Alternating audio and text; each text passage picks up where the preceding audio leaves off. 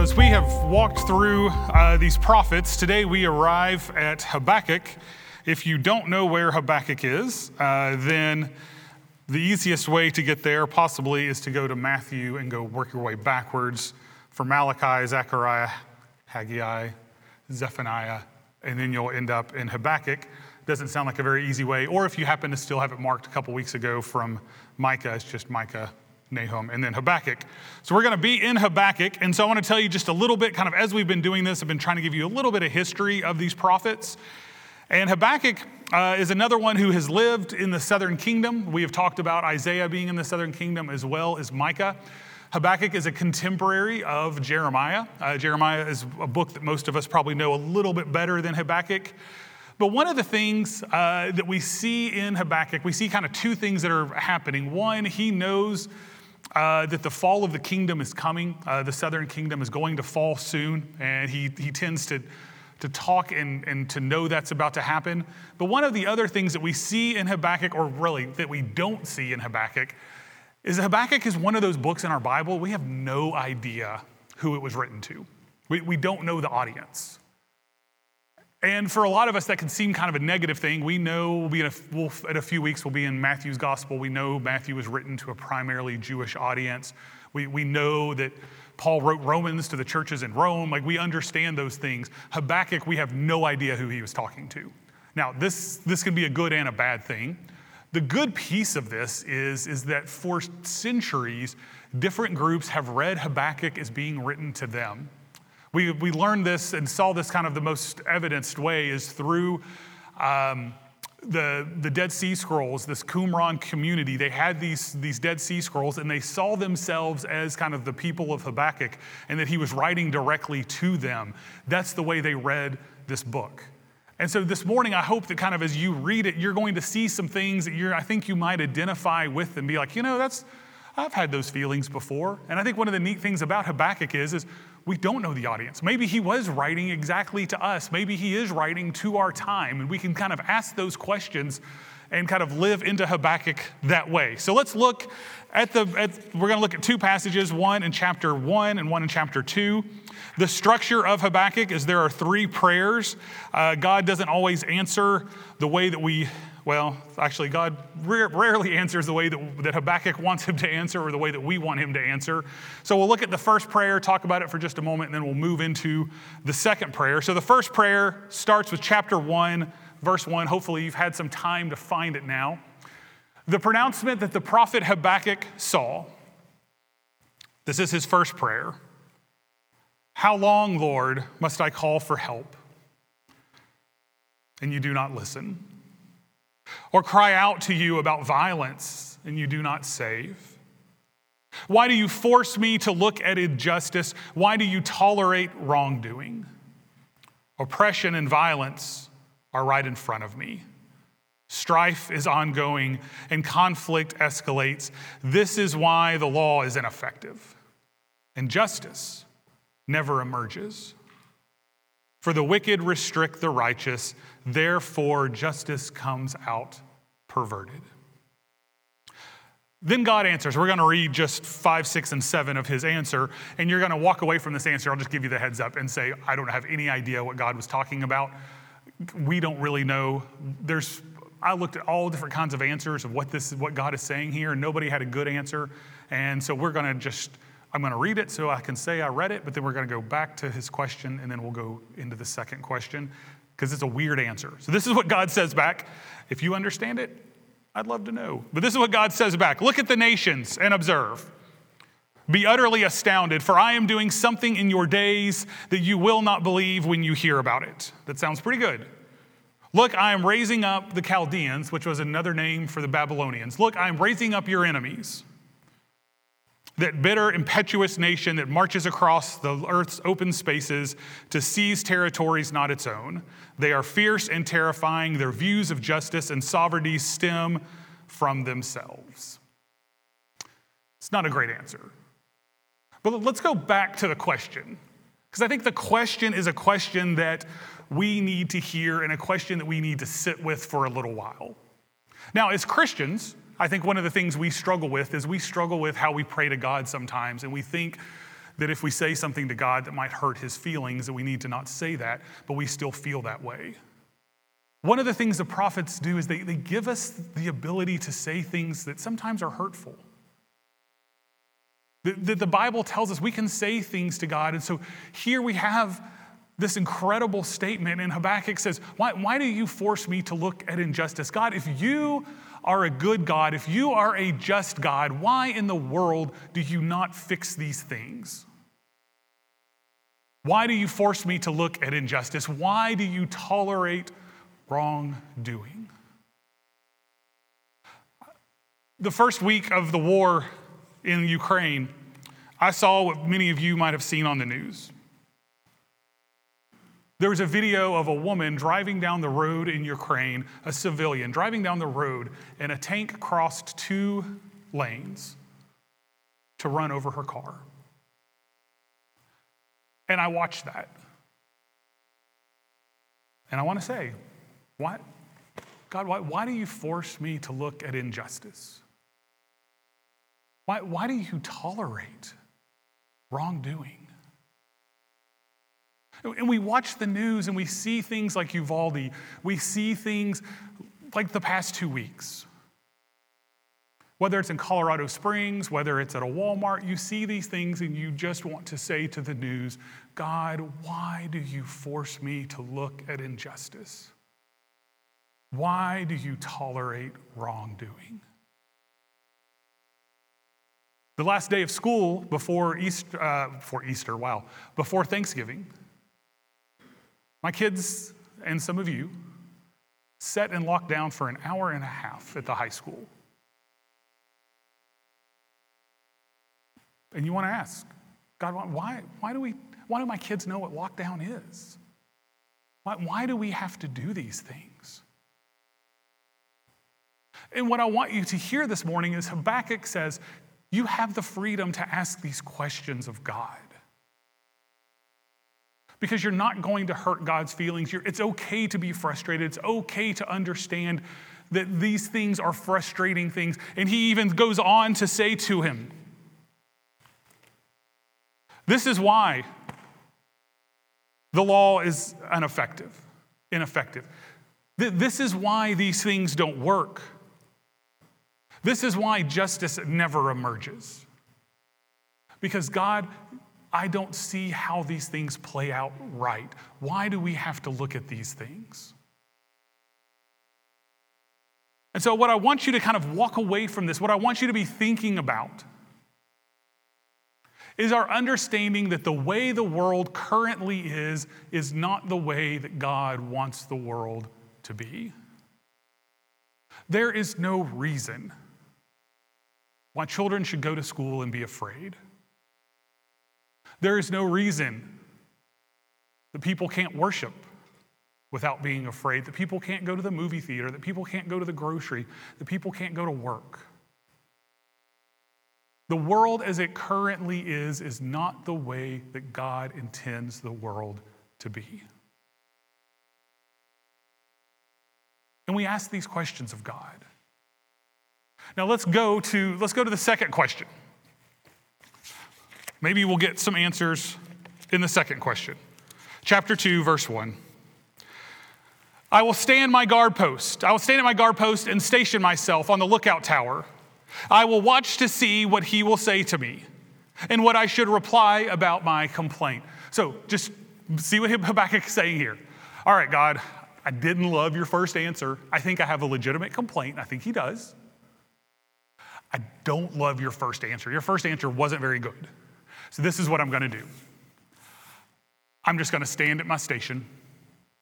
I'm going to position myself, and I'm going to look, and I'm going to watch and wait for you to give me an answer, and I'm just going to stay put. I'm just going to stay here. God, when you're ready to answer, when you're ready to give me a good answer, I'm just going to hang out. I'm just going to wait. Tell me when you have a good answer. Sounds like a plan. Are we comfortable with that plan? Let's just not do anything but wait and look. Everybody good with that? Then God replies. Verse 2. God answered me, write down this vision. Write down this vision, clearly inscribe it on tablets. so that one may easily read it. So, I brought with me today a tablet. Some of y'all call it poster board. It's a tablet. God's going to give us a vision, right? That's what he just said. Write down this vision, clearly inscribe it, which my handwriting is not going to be super clear. Clearly inscribe it on tablets so that one may easily read it. Are we ready? Here's the vision. For the vision is yet for the appointed time. It testifies about the end and will not lie. Though it delays, or some of your Bibles and the traditional translation, though it may tarry, wait for it, since it will certainly come and not be late. Look, verse 4, his ego is inflated, he is without integrity, but the righteous one will live by his faith. So we have our tablet. God says, I'm going to give you a vision of what to write on it, and then God gives us a vision, right? What was the vision? I don't know. God says the vision's coming. It's about the end. But he doesn't tell us. One of the better translations, I think, of this is the Christian, or the Common English Bible. The Common English Bible, look at what he says. Look how they translate verse 2. The Lord answered me, write a vision and make it plain upon a tablet so that a runner can read it.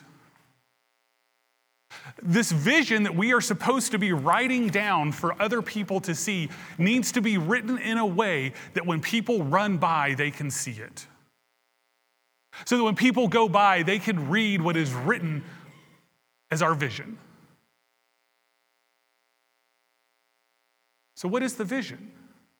Well, from this, I think first off, we understand it's got to be pretty short, right? You can't fill up the whole poster board with a bunch of little words and hope a runner can read it. So it's got to be short. It's got to be clear. It's got to be simple, right? Short, clear, and simple. So write it plain so that a runner can read it. Okay. Verse 3. Let's go back to verse 3. For the vision is yet for an appointed time. It testifies about the end. It testifies about the end and will not lie. Though it delays, wait for it. Though it delays, wait for it, since it will certainly come and not be late. So here's my question. What would you write down on your sign? If you had something that you needed to tell the world, it's got to be short, it's got to be clear, it's got to be simple. What would you write down on your sign? What is the vision that God says, this is what I want you to tell the world? Now, don't divorce it from the context. The context of injustice, the context of all the bad things that are going on in the world. What would you write down on your sign? What is the thing that you would tell the world? I want to tell y'all a little story. There was a man, he was a philosopher named Maimonides. Most of y'all have probably heard of him. No, you haven't. So, he was a Jewish philosopher. And he wrote down 13 statements of belief. So it'd be very similar to what we have as a creed. He wrote down 13 statements of belief. And these are things that if you were a Jewish child, you would memorize these things and you would learn these 13 statements of belief in the same way that we use the Apostles' Creed. So the Apostles' Creed, we kind of have 12 statements. I believe in God the Father Almighty, maker of heaven and earth, and in Jesus Christ, his only Son, our Lord, who was conceived by the Holy Spirit. We could go on. Maimonides came up with 13 statements of faith. And they call these in Hebrew, they call these the Anomonomen, which just means in Hebrew, I believe. The I believes. So now most of these I think we would probably agree with. The first one is that I believe God exists and created everything. Okay, most of us, we're good with that one. The second one is we believe God is one. So we believe God exists and created everything. 2, that God is one. 3, that God has no body. Everybody with me? We're good. 4, that God is eternal. 5, that God alone should be worshiped. Okay, everybody, we're all together. 6, I think we would all agree with, but 6 is God revealed himself through the prophets. That's 6. 6, okay? I think most of us would agree with that. As Christians, I think we could add an extra sentence on there that says God revealed himself through the prophets, and God's perfect revelation was in his son, Jesus Christ. We tag that little piece on there because we like to add stuff. Number 7, and the only reason I'm going this far in this is because I'm going to tie it real quick to Matthew, which is where we're going. Number 7, Moses was the greatest prophet. Okay, probably most of us are like, I don't know about that one. And the reason I go there is this isn't really a part of Habakkuk's sermon. I just want to go there because I want you to be thinking about it. Plant some seeds for the first of the year. In the first of the year, we're going to go through Matthew. And in Matthew, these are the ideas that Matthew has in his head as he writes his gospel. Now, Matthew predates Maimonides. See how many times I can say that in a sermon. Matthew predates him, but these are still the understanding. And so when Matthew writes his gospel, Matthew is writing his gospel to a people who believe, number 1, that God revealed himself through a prophet. So part of what Matthew wants us to see is that God hasn't just revealed himself through a prophet, but God revealed himself through his son. And the other thing that the people believe is that the greatest prophet ever was Moses. And so if we're going to argue against that, we have to write a book in such a way to prove that Christ was more and greater than Moses. And so we're going to see that in Matthew's gospel. So that's just tuck that away in your head. Think about it. We'll come back to it at the beginning of the year. But just remember that piece. Okay, so those are the first 7. All right? And I think most of us, we would agree with them. And, we might add a few lines here or there, but for the most part. And for some of us, would even say, well, Pastor, I don't know, Moses was the greatest prophet. Their entire life is built on law, built on the Torah. Where did the Torah come from? Well, when Moses went up Mount Sinai, he gave them the Torah through God. And so all of those things tie together. It's not as big of a jump as I think most Christians would think for them to get there. So they go through these statements.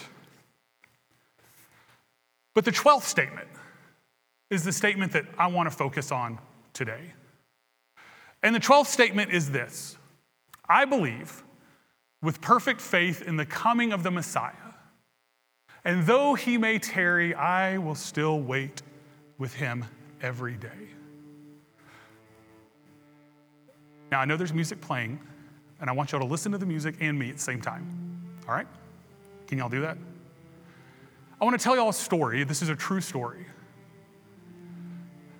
This statement is a statement that is an important part of the Jewish tradition, an important part of what they believe. And they have done the same thing that we've done with the Apostles' Creed. They've set these statements to music. And one of the greatest songs in their history is a song called Anomonomen, I believe. And in Hebrew, the song repeats over and over and over the same words. I believe with perfect faith in the coming of the Messiah, and though he may tarry, which is a quote from what? Habakkuk. Though he may tarry, I will still wait for him every day. So one of the stories that's passed down about this song is that we've all heard stories from the Holocaust that when the Jews would be packed onto these trains, they'd be packed in so tight that even when someone passed away, they couldn't even fall to the ground because they were in there so tight. But one of the things they did on those trains as they were all packed in together was they told stories of their faith. And as they told stories of their faith, the next train would come and they would tell stories of their faith. And these stories would go from train to train to train. And some of these stories escaped from the concentration camps. One of the stories came from an extermination camp, Treblinka.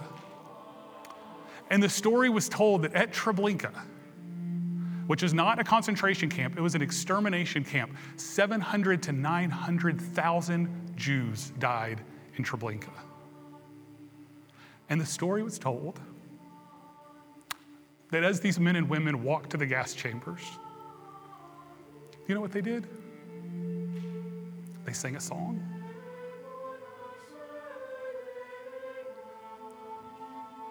They sang a song. I believe with perfect faith in the coming of the Messiah. And though he may tarry, I will still wait for him every day. And as these men and women walked to their death, they sang these words that we can hear right now. I believe with perfect faith in the coming of the Messiah. And though he may tarry, I will wait for him every day. You see, I think the people of God in that moment heard Habakkuk. And there was no moment in history that I know of, and hopefully there will never be another moment in history, that the words of Habakkuk are so true. How long must I call for help and you do not listen, or cry out about violence and you do not save? Why do you force me to look at injustice? Why do you tolerate wrongdoing? Oppression and violence are right in front of me. Strife is ongoing and conflict escalates. This is why the law is ineffective and justice never emerges. The wicked restrict the righteous, and therefore justice comes out perverted. And God says to his people, write this down. Clearly inscribe it so that other people can hear it, that they can see it. And what do the people of faith write down? I believe with perfect faith in the coming of the Messiah. And that though he may tarry, I will wait for him every day. So the question for us is, how do we insist upon hope in the face of this immediate violence and fear? How do we, as the people of God, say that no matter what happens to us, we have a message to carry, we have a song to sing? No matter what happens, we have something to say. How do we insist upon hope in the face of immediate violence and fear? I think it starts with this understanding that in a world filled with injustice, violence, impossibility, that there is hope for a coming Messiah.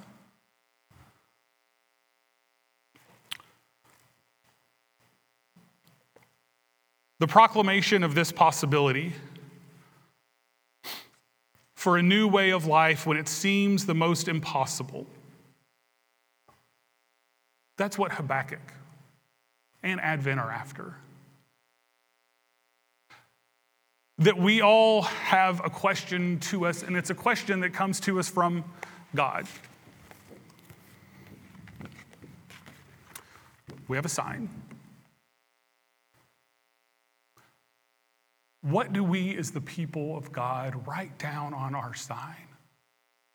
What is the message that we give a world that is facing things that are beyond anything that we want to face? From war to violence to hopelessness to hunger, all of these things are upon us. And God says, I want you to write something down for me. Now, I'm not advocating for writing things down and going and standing on the corner with a sign above your head saying this is what we're supposed to do. But the sign is a realization that there is a message that we all have.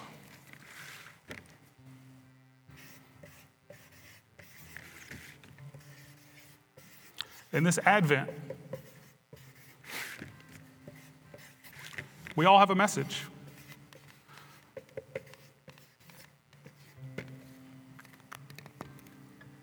It's simple. It's true. We all have a message that the world needs to hear.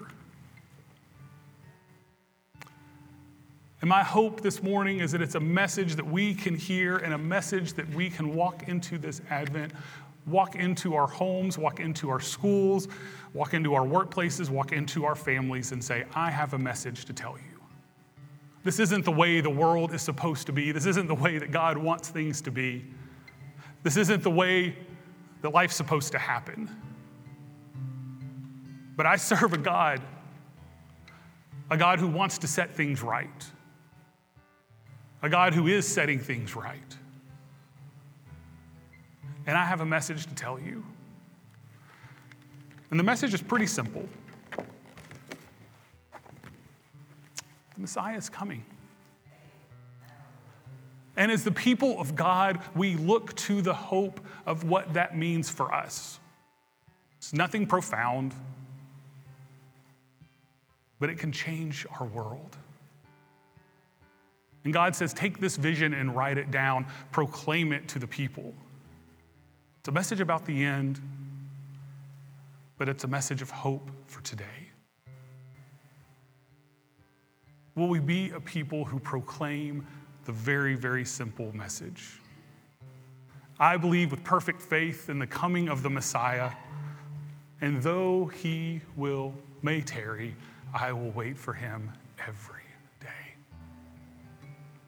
Let us stand this morning and sing.